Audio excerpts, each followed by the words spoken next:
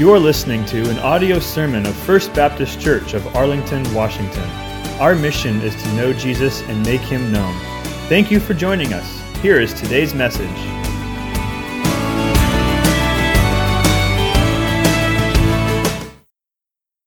I think we all know what time of year it is. It's Christmas, right? It's that most wonderful time of the year. And I am so glad that it's here. On the other hand, I can't be the only one who couldn't wait for Christmas to arrive when I was a kid, only to now find as an adult it comes way too quickly. I mean, it's amazing. It's like you take a nap, you blink, and the next thing you know, it's Christmas. And you have your own little kids telling you, only 6 more days till Christmas. It's like, yeah, kid, I know. It's almost here. And we are so glad that it is. We love Christmas. This is a wonderful time of year. It's a beautiful season, not just for the world, but especially for us, those whose faith are grounded in the King of Christmas. So this morning, I invite you to take your Bible and turn with me to Matthew chapter 2. Matthew chapter 2. And I'd like to begin this Sunday before Christmas by making a beeline straight for the text. No doubt we have all heard the story of the wise men several times. But given the cacophony of Christmas songs, traditions, and retail marketing, it becomes easy for us to forget the details that are actually provided here for us within Scripture, let alone the big picture. So please follow along with me as I read the first 12 verses of Matthew chapter 2. Now after Jesus was born in Bethlehem of Judea, in the days of Herod the king, behold, wise men from the east came to Jerusalem, saying, Where is he who has been born King of the Jews? For we saw his star when it rose, and have come to worship him. When Herod the king heard this, he was troubled, and all Jerusalem with him. And assembling all the chief priests and scribes of the people, he inquired of them where the Christ was to be born. They told him, In Bethlehem of Judea, for so it is written by the prophet, And you, O Bethlehem, in the land of Judea, are by no means least among the rulers of Judah. For from you shall come a ruler, who will shepherd my people Israel. Then Herod summoned the wise men secretly, and ascertained from them what time the star had appeared. And he sent them to Bethlehem, saying, Go and search diligently for the child, and when you have found him, bring me word, that I too may come and worship him. After listening to the king, they went out on their way. And behold, the star that they had seen when it rose went before them, until it came to rest over the place where the child was. When they saw the star, they rejoiced exceedingly with great joy. And going into the house, they saw the child with Mary his mother, and they fell down and worshipped him. Then, opening their treasures, they offered him gifts, gold and frankincense and myrrh. And being warned in a dream not to return to Herod, they departed to their own country by another way. Several decades later, after this account, the Apostle Paul would write to the Corinthians, and he would say, For consider your calling, brothers. Not many of you were wise according to worldly standards. Not many were powerful. Not many were of noble birth. And while that's true, most of us are none of those things. One of the earliest stories we have of Jesus being worshipped involves men who were wise, powerful, and noble. Last week in chapter 1, we saw that an angel told Joseph that Jesus would come into this world and he would save his people from their sins. And while these wise men were great men in the eyes of the world, they were also great sinners in the eyes of God. And as we'll see, they make excellent trophies for the throne room of God's sovereign grace. I've divided this story into 4 headings. And hopefully that will help us this morning as we clip along and as we dive into this rich passage of Scripture, because it's an incredible account and we need signposts. We need some way of marking our journey as we go. So hopefully these 4 headings will help us accomplish that goal this morning.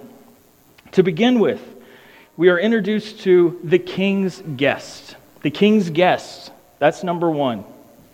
In the first verse, we're told, "Now after Jesus was born in Bethlehem of Judea in the days of Herod the king." That's important because it tells us when and where Jesus was born. He was born in Bethlehem, just as it was foretold by the prophet Micah. However, there were two cities at that time named Bethlehem. There was more than one. So which Bethlehem is it? Is it the one to the north in Galilee, or is it the one to the south in Judea? Matthew tells us that he was born in Bethlehem of Judea, which is located about 6 miles south of Jerusalem. It was a rather small, insignificant town of about 1,000 people, so 20 times smaller than our small town. And yet, this was King David's hometown. This was the birthplace of the Davidic dynasty of kings, and now the birthplace of the ultimate Davidic king, the King of Kings. That's the where. The location of our story, the when, is in the days of Herod the king.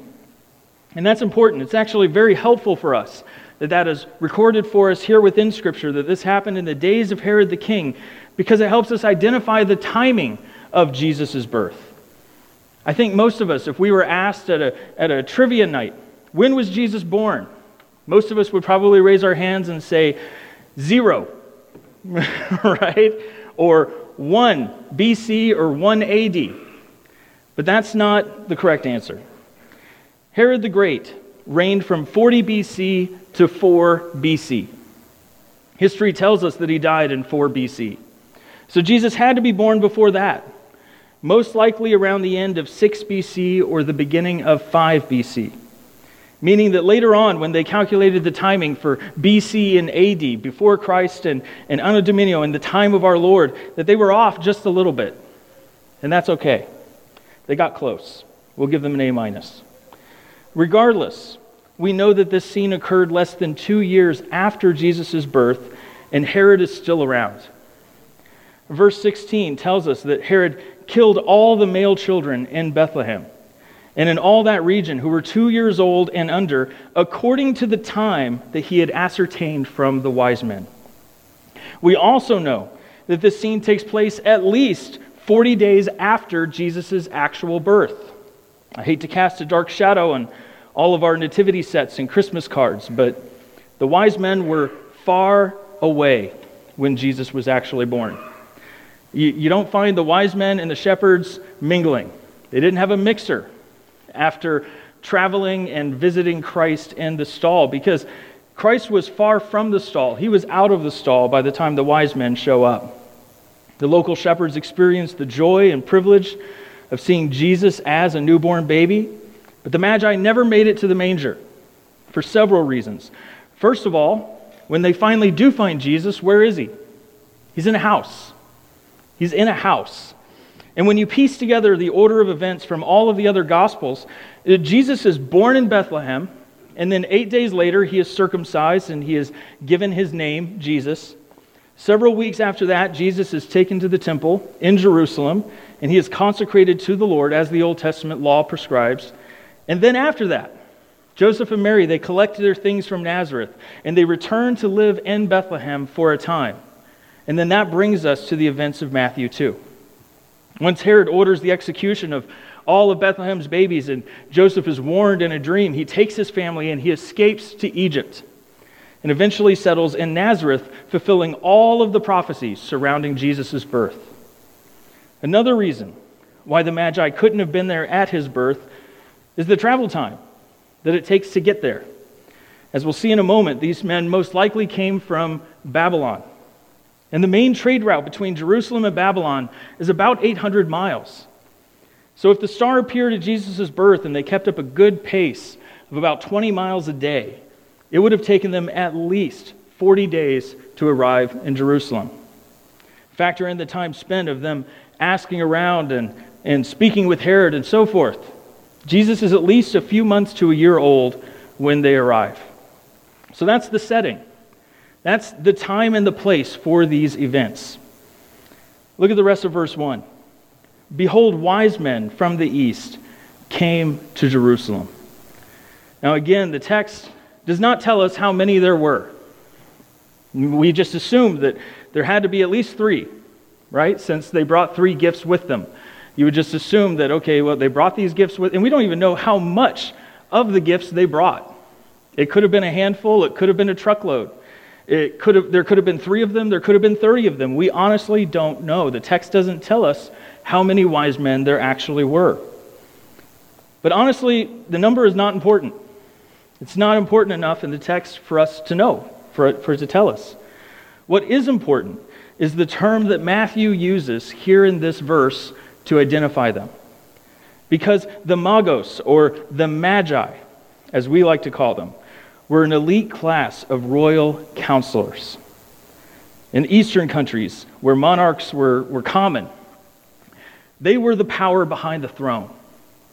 The king was obviously the top dog, but his Magi were the ones that he turned to when he needed help.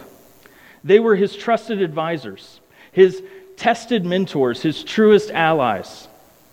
These Magi likely arrived from Babylon or Mesopotamia, because Matthew 2 is written in a way that just assumes that we should know who these people are. It doesn't go on to explain them or describe them in any great detail. It's written very much from a point of view or a perspective that, okay, here are the Magi. Like, we should just expect them. We should know that they're coming. And we should already have some clue as to who these people are. And I believe that's because way back into the Old Testament, in the Septuagint, the Greek Old Testament, we find the same word used there, Magi. It appears in Daniel 2. So let's go ahead and turn there just for a moment to Daniel chapter 2. If we backtrack over 500 years to Daniel's time in Babylonian captivity, we have the first mention of the Magi in Daniel chapter 2. Look at what he says there, starting in verse 1. In the 2nd year of the reign of Nebuchadnezzar, Nebuchadnezzar had dreams. His spirit was troubled, and his sleep left him. Then the king commanded that the magicians, that word magicians is the same Greek word that we have in our text in Matthew 2. It is the Magi. You can even hear it in the word, the Magi, or the Magos, and magician. Notice, when it comes to the king's men, they are listed first, followed by the enchanters. The enchanters, these were essentially ancient equivalents of fortune tellers. Their primary responsibility was to visit sick people and perform rituals that would reveal their fate. Are they going to live? Or are they not going to live? Are they going to come through? Or are they going to pass on into the afterlife? That was their job. Next, we have the sorcerers. These are the wicked men who would dabble in parlor tricks and demonic activity. And then finally, the Chaldeans, who were a special type of priest. And these were the mystery solvers. These were the ones who would sit in the back and play Sudoku all day long. They would love a good puzzle, and they would just wait for the king to call them forward so they could unravel whatever mystery he had. But the Magi, they're listed first because they were the ones that were closest to the king. In a way, they possessed all the skills that came from these other 3 groups. They were experts in Zoroastrianism and astrology and communicating with the unseen world. Now, they could do more than simply make a rabbit appear inside of a hat. And from a human standpoint, in the eyes of fallen men, these were the best of the best. These magicians were something else. And yet it becomes clear in Daniel 2 that these Magi cannot interpret the king's troubling dream. They can't interpret it. They can't even tell the king what the dream was, let alone what their dreams or what his dreams meant. In comes young Daniel, who not only tells the king about his dreams, but he gives the interpretation of them perfectly. Starting in verse 36, he looks into the future and describes successive kingdoms. In verses 36 to 38, he talks about Nebuchadnezzar's kingdom, Babylon. In verse 39, he sees the Persian and Greek kingdoms. And then in verses 40 to 43, the Roman Empire and the time of Christ. After all these kingdoms, these world superpowers rise and fall, look at what he says there in verse 44. And in the days of those kings, That is the last kingdom here that he mentions, the Roman Empire. In the days of those kings, the God of heaven will set up a kingdom that shall never be destroyed, nor shall the kingdom be left to another people. It shall break in pieces all these kingdoms and bring them to an end. And get this, it shall stand forever. You know what kingdom he's talking about. This fifth and final indestructible kingdom that will last forever belongs to the King of Christmas. Imagine what the Magi must have thought as they are standing there, as Daniel stands there before the king and predicts the next 500 years of history with perfect accuracy. Look at verse 48. Then the king gave Daniel high honors and many great gifts, and made him ruler over the whole province of Babylon, and chief prefect over what? All the wise men of Babylon. This isn't something that you easily forget. No doubt the Holy Spirit was not the only one interested enough in preserving this prophecy for generations to come. This story was passed down from one generation to the next, to the next, to the next.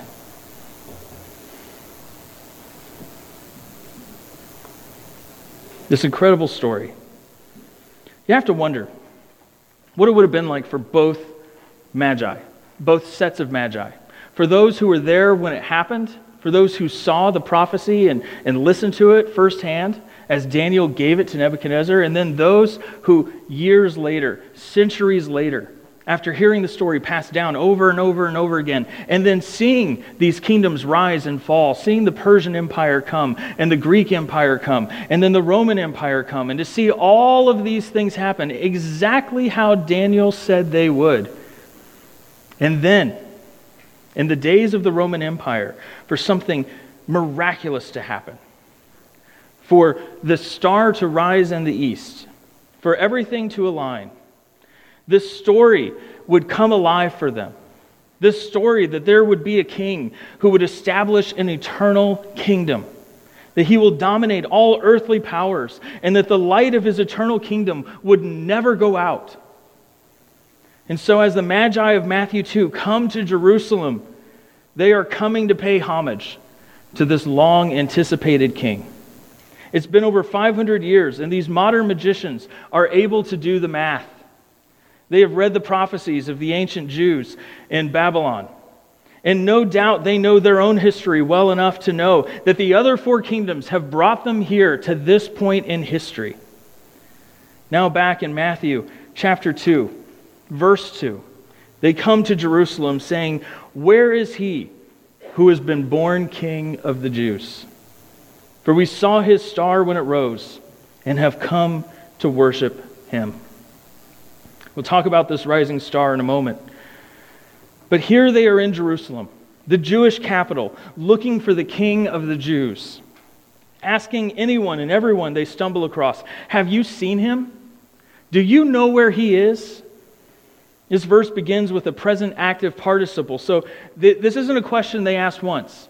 This is a question that they asked over and over and over again. They want to know, where is this king, the one that we have been waiting for, the one that we have read so much about? These are the king's guests. Gentile magicians, the powers behind the throne, the world's elite, and the least likely to come and worship. And yet, here they are. That's the first signpost, the first stop in our story, the king's guest. Next we see the king's greatness. The king's greatness. The scriptures make it a point to tell us how the arrival of the king affects different people differently. Beginning in verse 3, we see 4 responses to Jesus as the king. These responses are not limited to the historical setting we see here of his birth. Because even today, men and women will typically respond to the news that Jesus is king in one of 4 ways. I would encourage you as we walk through them together to ask yourself, which one am I? Or of these 4 groups that are represented here in Matthew chapter 2, which group do I fall into this morning? The first response that we see is that of the rebellious. The rebellious. Verse 3, when Herod the king heard this, he was troubled. Now Herod is a very interesting guy. He's one of those guys that, as strange and as wild as he was, he is fascinating to read about. Anytime you have a chance to read about Herod, just take a few minutes and treat yourself. He was an interesting man. Shortly after coming to power, he squashed all of his opponents just within a few years, and he maintained total control over the region for the next 3 decades. He was known as Herod the Great primarily because of his magnificent building projects throughout the region. He was an incredible builder. He constructed beautiful cities like the city of Caesarea on the Mediterranean. He built palaces, ports, theaters, stadiums, hippodromes, gymnasiums, water systems, and gardens. You name it, Herod built it. The Jewish historian Josephus records that Herod loved building so much that when he ran out of room in his own region, he quickly went over to another area and he started building for them because he didn't care. He didn't really care like where it was placed or who benefited from it. He just loved building. Josephus writes, and when he had built so much, he showed the greatness of his soul to no small number of foreign cities, end quote. But his crowning achievement was the rebuilding of the temple in Jerusalem. The Jews loved him for that, so much so that they christened the temple Herod's temple. They didn't call it Yahweh's temple, they called it Herod's temple. He was a gifted leader, a great builder, a giant figure. But he was also deranged and twisted. He was a despot. He had 10 wives and over a dozen children, many of which he killed or had killed because he was incredibly paranoid. He was so afraid that one of his children or one of his wives or an extended family member would do him in and take over the throne. I don't want us to focus too much on Herod's cruelties this morning, so you'll have to come back on Christmas Eve to learn a little bit more about him. Because at that time, we'll go ahead and finish out the rest of chapter 2 and briefly look at the king's sovereignty. But here we are told that when Herod the king heard this news, he was troubled. Why? Why? Because he was king of the Jews. He was Herod the Great. He was the master of his own kingdom. And no one was going to take that away from him. Herod was willing to do whatever it takes, to go to whatever length to ensure his dominance, to retain his command, his sovereignty, his control. He would gladly go down in history as the butcher of Bethlehem, the baby killer, so long as he called the shots and his throne belonged to him. This is the first response we see, the troubled king, the rebellious ruler. And while none of us here today command a small country, we have all been given a small measure of authority. We may not carry the keys to a kingdom, but we all carry the keys to our own hearts. As we saw in Philippians 2, Jesus has already been crowned King of Kings and Lord of Lords. God has highly exalted him and has already given him the name of Lord, the name that is above every other name. So the question is not, will you make him Lord of your life? But will you surrender and submit to the King who is Lord? That's the question. Will you relinquish your rights, set aside your command, and worship the sovereign who has claim to your throne, more of a claim to your throne than you have? Or will you do whatever it takes to hold on to what you have and command your own destiny? This is the first type of person who responds to the King of Kings. This is the rebellious. Next we see the relaxed, the nonchalant, the uncaring, those that can't be bothered. Again, verse 3. When Herod the king heard this, he was troubled, and all Jerusalem with him. Notice Herod wasn't the only one troubled. All of Jerusalem was in a stir. When these magi arrived, there was nothing quiet or humble about them. These weren't 3 old guys quietly drifting into town on camels. Because of who these men were and what they did and where they came from, they would have most certainly traveled with a whole entourage of bodyguards and soldiers and Arabian horses and pomp and circumstance and opulence. Also, the fact that Herod had to hear about them secondhand, as verse 3 indicates, tells us that they didn't go straight for the palace. They didn't go straight to visit the current king of the Jews. No, as soon as they entered the Capitol building, they exploded into the scene, and they went straight to the people saying, "Where is your new king? Where is the one who is born King of the Jews?" And remember, this word "saying" is a Greek participle, telling us that this is a continual action. They didn't just go up to a vendor or two. They didn't quietly ask, "Hey, do you know where the star has led us? Do you know where we're supposed to go next? We've made it this far." That's not what they did. Instead, they set the entire capital into an uproar and asked everyone who saw them, "Where is he? Where is he? We've come a long ways to see him." That word "troubled," it means to stir up on the inside. It refers to that adrenal feeling that you get when you're depressed and you're fired up all at the same time and you don't know what to do. You want to turn your brain off to go to sleep and you can't. That is the feeling that is described here in this text. They were troubled. The people are scared. Why? Because they know what their current king is like. They know that Herod is not going to stand for this. That if Herod feels threatened, bad times are coming and blood will flow in the streets. So they're troubled. Yet not one person, in spite of that, not one person in the entire city is troubled enough to look into the matter for themselves. Not one person. Jerusalem at that time had a population of over 80,000 people. 80,000 people, most of them Jewish.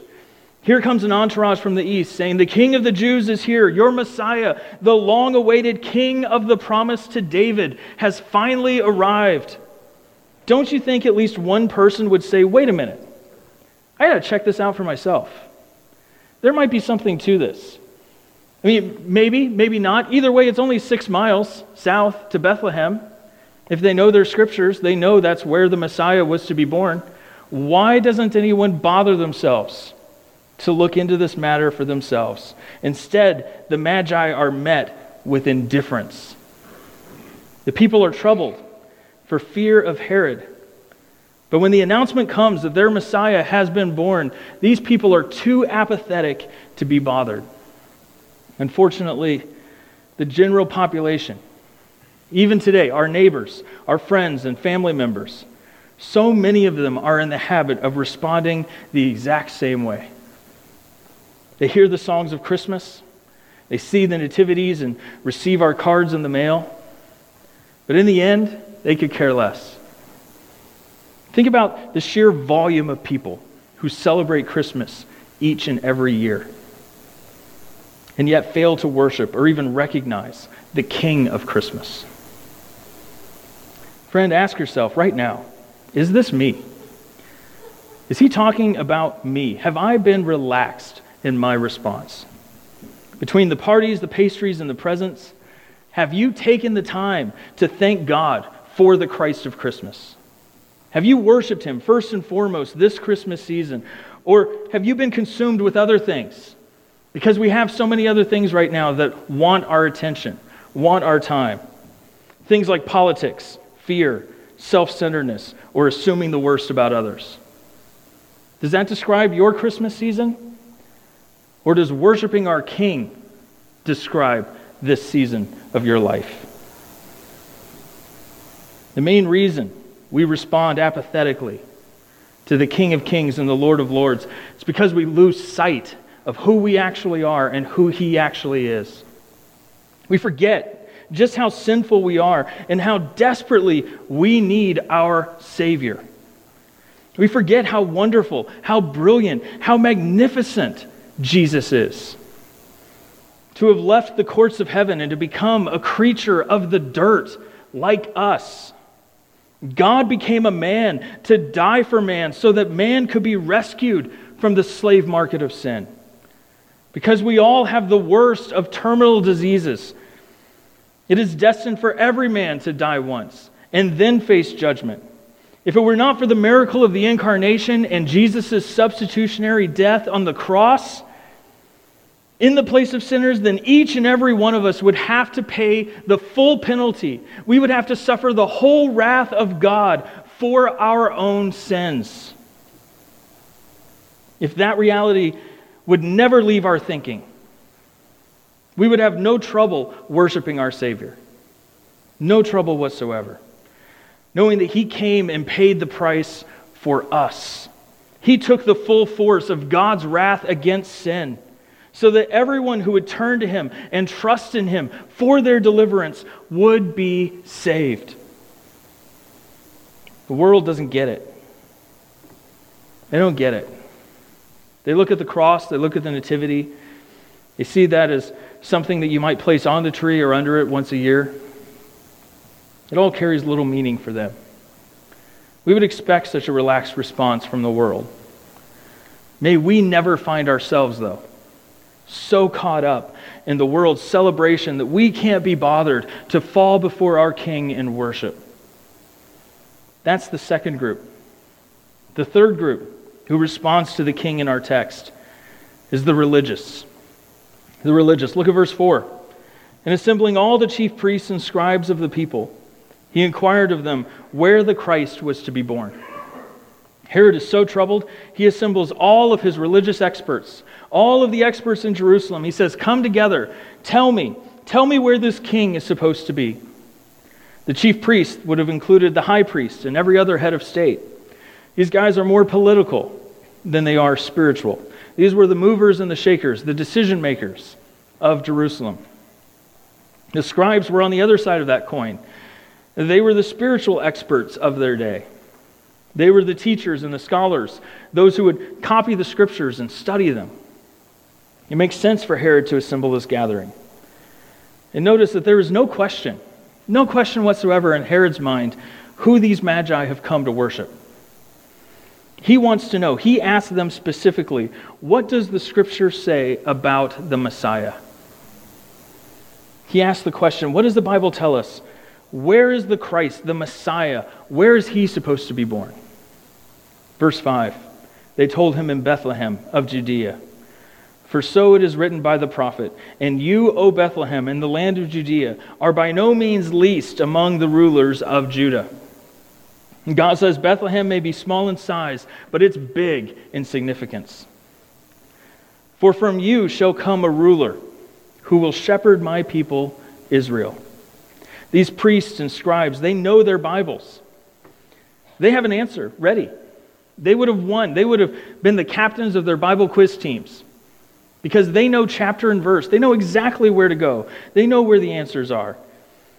But notice what they don't do. They don't take these claims by the Magi seriously. They don't send anybody 6 miles south to Bethlehem to see for themselves, to see if their Messiah has actually been born or not. This is mind-blowing. This is unbelievable for any of us who love to study God's Word. I mean, how could you live your life like this? How could you know the Scriptures, study the Scriptures, day in and day out, the same Scriptures that so clearly point to the coming Messiah, and then come so close and yet fall so far from the truth? To get so caught up in religious practices and completely miss the King. Today there are those who believe that they can earn their favor with God by staying busy religiously. They think if I can just do this or that, if I can master that, I'll be good.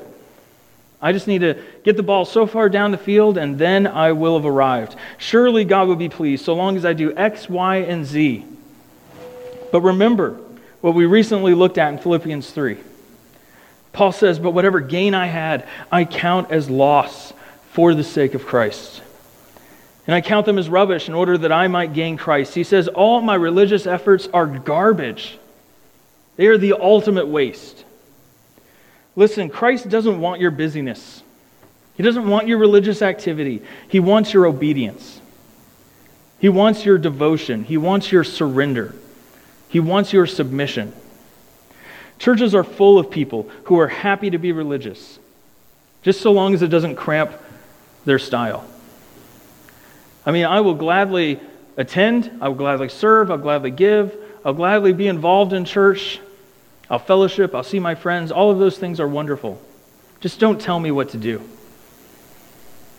They love hearing about Jesus. They love hearing the Spirit speak through His Word. But don't cramp my style. If that describes you, then you are no better than the priests and the scribes who devoted their lives to religious activity and yet totally missed their Messiah. You can regularly attend church, know your Bible, and do wonderful things for the kingdoms, but be miles away from your King and remain just as lost as these leaders. That's the third most common response. We've seen the rebellious, the relaxed, and the religious. In stark contrast to all three of these groups, you have a fourth group of this final type of person listed here within the text, and that is the responsive. The responsive. And before we focus on them, Matthew wants us to know a little bit more about person number one, the rebellious. So he shines a spotlight back onto Herod just for a moment. Look at what happens next, verse 7. Then Herod summoned the wise men secretly. He calls them together without pomp and circumstances, quietly into his chambers. And he ascertained from them what time the star had appeared. We know exactly why he did that. We're told later why he did that. So he could get a good feel. He wanted to know where to draw the line when it came to killing all of the newborn boys within the nation. And he sent them to Bethlehem, saying, "Go and search diligently for the child. And when you have found him, bring me word that I too may come and worship him." Listen, there are no limits. There are no lengths too far for the rebellious heart. You've heard it said that sin will take you farther than you want to go, keep you longer than you want to stay, and cost you more than you want to pay. And while that's true, there is only one problem with that pithy little saying. That is that the rebellious heart loves sin. The rebellious heart loves sin. How many times have you heard someone say, how many times have you said, "I can't believe I did that"? Or, "I don't know what came over me." Or, "I don't know where that came from." I can tell you exactly where it came from. It came from your heart. Jesus said it over and over and over again. What comes out of your mouth is just an overflow of whatever you've already got inside of you. Whatever is already in your heart. Those are the things that come out. They don't just appear out of thin air. They aren't just the result of things that happen to us. No, we are responsible for our actions. We're responsible for our attitudes, for the things that come out of our mouths. Why? Because that is a true reflection of what is actually in our hearts. Here, the wickedness and the hypocrisy and the selfishness of Herod's greed comes out in the form of a terrible lie, a horrible lie. The Magi don't know this, of course. They don't have the benefit of skipping down to verse 16. But look at their response in the beginning of verse 9. After listening to the king, they went on their way. And the rest of the story then records a right response to the King of Kings. In the next 4 verses, we see that they go, they rejoice, they submit, and they worship. They do everything the other 3 groups refuse to do, and they do it gladly. You see the king's greatness. You see it put on display here.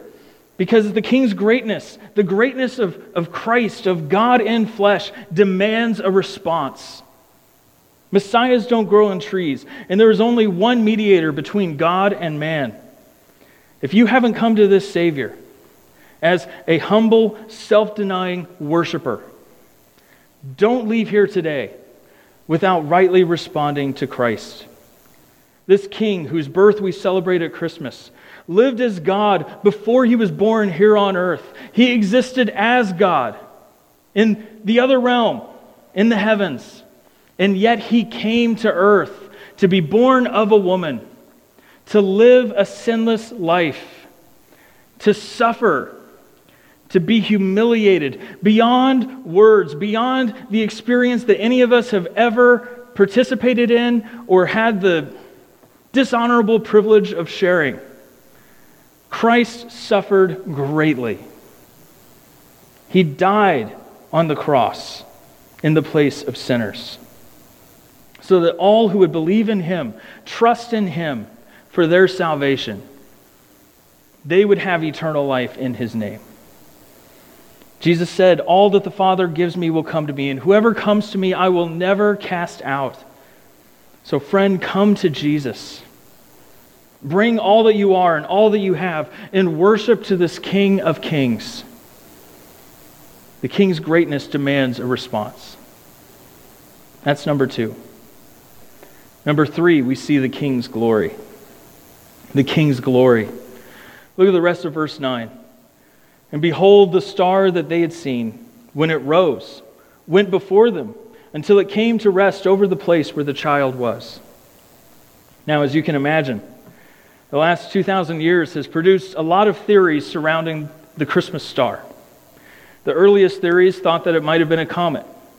In fact, the Greek word used here is the word astera, where we get our word asteroid. Several of the early church fathers, like Origen of Alexandria, subscribed to that view.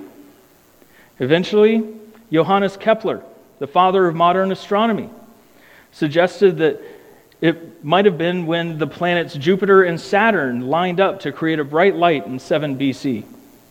This phenomenon is incredibly rare, and interestingly enough, the next one is scheduled for tomorrow night.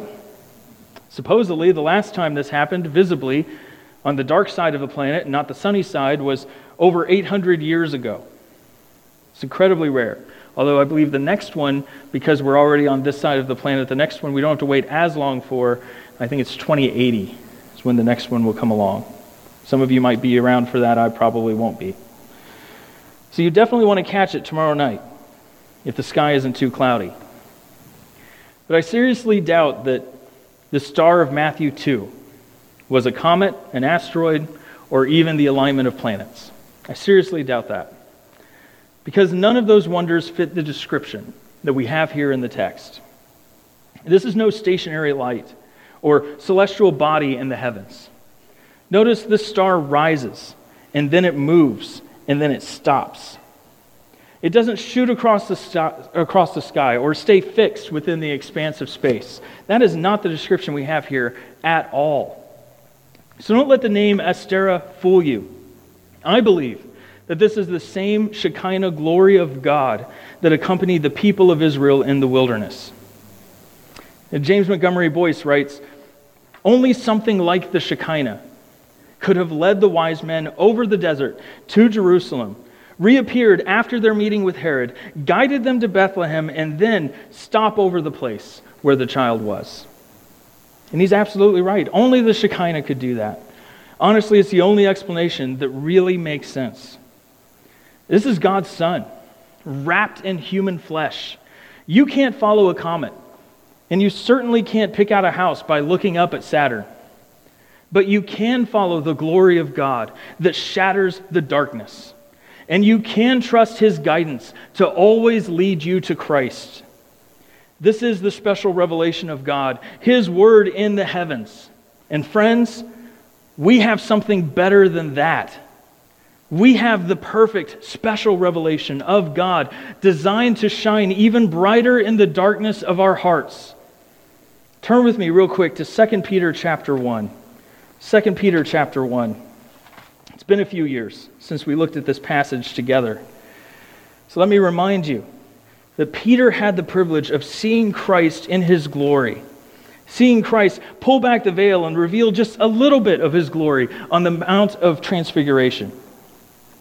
He recalls that life-changing event at the end of 2 Peter chapter 1.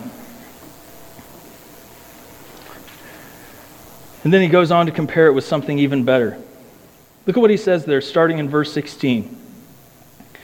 "For we did not follow cleverly devised myths when we made known to you the power and coming of our Lord Jesus Christ, but we were eyewitnesses of his majesty. For when he received honor and glory from God the Father, and a voice was borne to him by the majestic glory, 'This is my beloved Son, with whom I am well pleased.'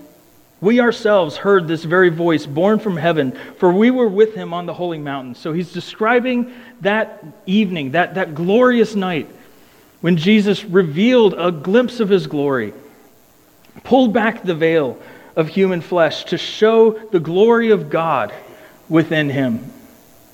What does he say? And we have the prophetic word, this word, God's written word, his holy word. We have the prophetic word more fully confirmed than that even, to which you would do well to pay attention as to a lamp shining in a dark place, until the day dawns and the morning star rises in your hearts. Knowing this, first of all, that no prophecy of Scripture comes from someone's own interpretation. For no prophecy was ever produced by the will of man, but men spoke from God when they were carried along by the Holy Spirit. Listen, I know you know that this is no ordinary book. It is the bright and shining star that shines in our hearts and leads us to Christ. Back in Matthew, look at the Magi's reaction to the Shekinah glory of God. Verse 10. When they saw the star, they rejoiced exceedingly with great joy. They superabounded with joy. They rejoiced exceedingly with great joy, because they knew that they were on the right path. They knew their destination was secure. They knew that this was no ordinary star, like this was no ordinary king. Look at the beginning of verse 11. And going into the house, once again, no celestial body in space could pinpoint with GPS accuracy which house they needed to enter. But the glory of God leads them there. And going into the house, they saw the child, not the baby, the child, with Mary, his mother. And they fell down and worshiped him. Oh, they came to worship. But I seriously doubt they expected to hit the ground like they did when they saw him. But that's what we see in Scripture, isn't it? When God reveals his glory, what happens? Man falls to the ground. We don't stand in the presence of God. We hit the ground. And that is exactly what happens to these wise men. I can't imagine, after all these Gentile, pagan, idol-worshiping, Zoroastrian magicians experienced, I wouldn't be surprised at all if this experience changed them and converted them to Old Testament saints. Like my old friend and seminary professor would say over and over and over again, the glory of God changes everything. The glory of God changes everything. That's number 3, the king's glory. And finally, we see the king's gifts. The king's gifts. We see them in verse 11. Then opening their treasures. Notice they didn't bring trinkets. They brought treasures. They brought things that were of value to them. Opening their treasures, they offered him gifts, gold and frankincense and myrrh. Honestly, I'm not going to spend a lot of time focusing on the different gifts they brought. I'll mention it briefly. I listened to a few sermons earlier this month in preparation for preaching this text, just to get a feel for what other people focused on and what other sermons may have highlighted. Honestly, every single one of them that I listened to, which wasn't many, just a few, they all zeroed in on this particular aspect of the story. So I know there's stuff out there. There are lots of commentaries, study Bibles, and so forth that will point you in the right direction and give you a lot of information about these gifts. We're not going to spend a lot of time on them this morning. But if you check any of those resources, you'll see that gold is a gift of royalty. And it is an appropriate present for a king. And it's very likely that Joseph and Mary particularly appreciated the gold because it most likely helped fund their escape to Egypt a little later on. Frankincense was used in worship. It's possible that the Magi knew that this was more than just an extraordinary king of prophecy. Perhaps they knew that this king would be more than a man, but God himself, worthy of ritualistic worship. And then finally, myrrh, which was used to embalm dead bodies. There's only one thing that myrrh is really good for, and that's embalming the dead. It's a strange gift, if not downright offensive, to bring myrrh in tribute to a king. And you thought your white elephant was bad. I mean, you have to wonder, Who in the world thought myrrh was a good idea? William Barclay writes, "Gold for a king, frankincense for a priest, myrrh for one who was about to die." These were the gifts of the wise men. And even at the cradle of Christ, they foretold that he was to be the true king, the perfect high priest, and in the end, the supreme savior of men. These are the king's gifts. But more important than the items themselves is the fact that the Magi brought them in the first place. They didn't come empty-handed. They didn't say, "Oh yeah, look at that, the king, the greatest king of history, the one who will establish his throne forever, the one Daniel talked about hundreds of years ago. He has finally arrived onto the scene. The timing is right, the history is right. Now we see the Shekinah glory in the sky. We know that it's over there and towards the west where it was predicted and told that he would be." All of these things are lining up. Let's go. Let's go pay our respects. But let's do it empty-handed. That's not what they say to themselves. No, they bring these gifts with them. When they saw the Shekinah glory rising in the east, they set out for a long and dangerous journey, at least 40 days, through the Roman Empire while carrying precious gifts worthy of a king. Because that's what you do. That's exactly what you do when the object of your worship is worth it. It has been well said that salvation is the free gift that will cost you everything. And friends, Jesus is worth it. He is worth it all. It doesn't matter who you are or what you've got. Jesus is worth it. He didn't come to be served, but to serve. He was born to die. He came to lay down his life as a ransom for many. This king is worthy of uninhibited worship, total submission, and joyful obedience. There is nothing this king doesn't deserve. So friends, bring him incense, gold, and myrrh. Come, peasant king, to own him. The King of Kings salvation brings. Let loving hearts enthrone him. But like I said, the glory of God changes everything. Look at verse 12. "And being warned in a dream not to return to Herod, they departed to their own country by another way." That phrase, "by another way," is a beautiful expression. It certainly refers to their physical journey, as they likely cut across the Jordan River directly to the east in a hurry to get away from Herod. When they arrived, they came up and over and around through the Fertile Crescent, because that would be the normal trade route to travel by. It was safer, it made more sense, it was still dangerous and treacherous, but here they're in a hurry. They've been warned, get out of town, go now, and avoid Herod. So they most likely went directly to the east and went over the Jordan River. But it's not a stretch to say that their spiritual journey had altered directions as well. Having worshiped the Christ, their lives were changed. They came one way and they left another way. They came with pomp and circumstance, only to leave quietly, humbly, and discreetly. The parallels between their worship experience and ours are countless. Because the real encounter, any real encounter that one has with the glory of the living God will have you leaving by another way. It is my prayer, having refamiliarized ourselves with this familiar story, that each and every one of us, we would not leave here the same way that we came. I hope and pray that that is not the way that we look at church. That's not the way that we look at our time together on Sundays as we come to worship Him together. There is something special that happens when we come together to be the body of Christ. When we come together to lift our voices in song together, but also gather around the Word of God, to hear the Spirit of God speak into our lives. I hope and pray that that is something precious to you. That is something special. That is something that could never be inhibited or would ever be blocked by anything else in your life, because it means more to you than anything else. I hope that none of us, when we come together and experience all the riches and the joys of worshiping and experiencing and beholding the glory of Christ, I hope that none of us leave the same way that we come. Instead, let us become more like Christ, beholding his glory in worship and in awe.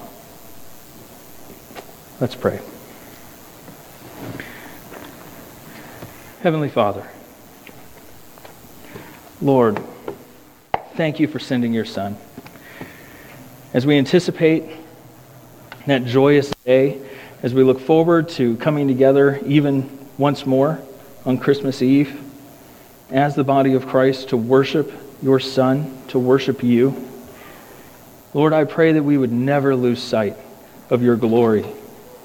Lord, I pray that this word that we have that is more certain, that is more sure even than seeing the glory of the Mount of Transfiguration, than the glory of the Shekinah as it led these magi far from the east across treacherous and dangerous terrain to worship their King. Lord, I pray that we would not lose sight of that which we do have, which is more sure, which is better than that. Lord, I pray that your word, your revelation, the revelation that points us back to Christ continually, constantly, I pray that that light would shine so brightly in our hearts. Lord, that we would hold on to it, that we would never stop beholding your glory, that we would always live in a perpetual state of thankfulness, of awe, of grace, knowing that you have sent your Son into this dark world to shine a great light, to save sinners. And he has done that. Thank you.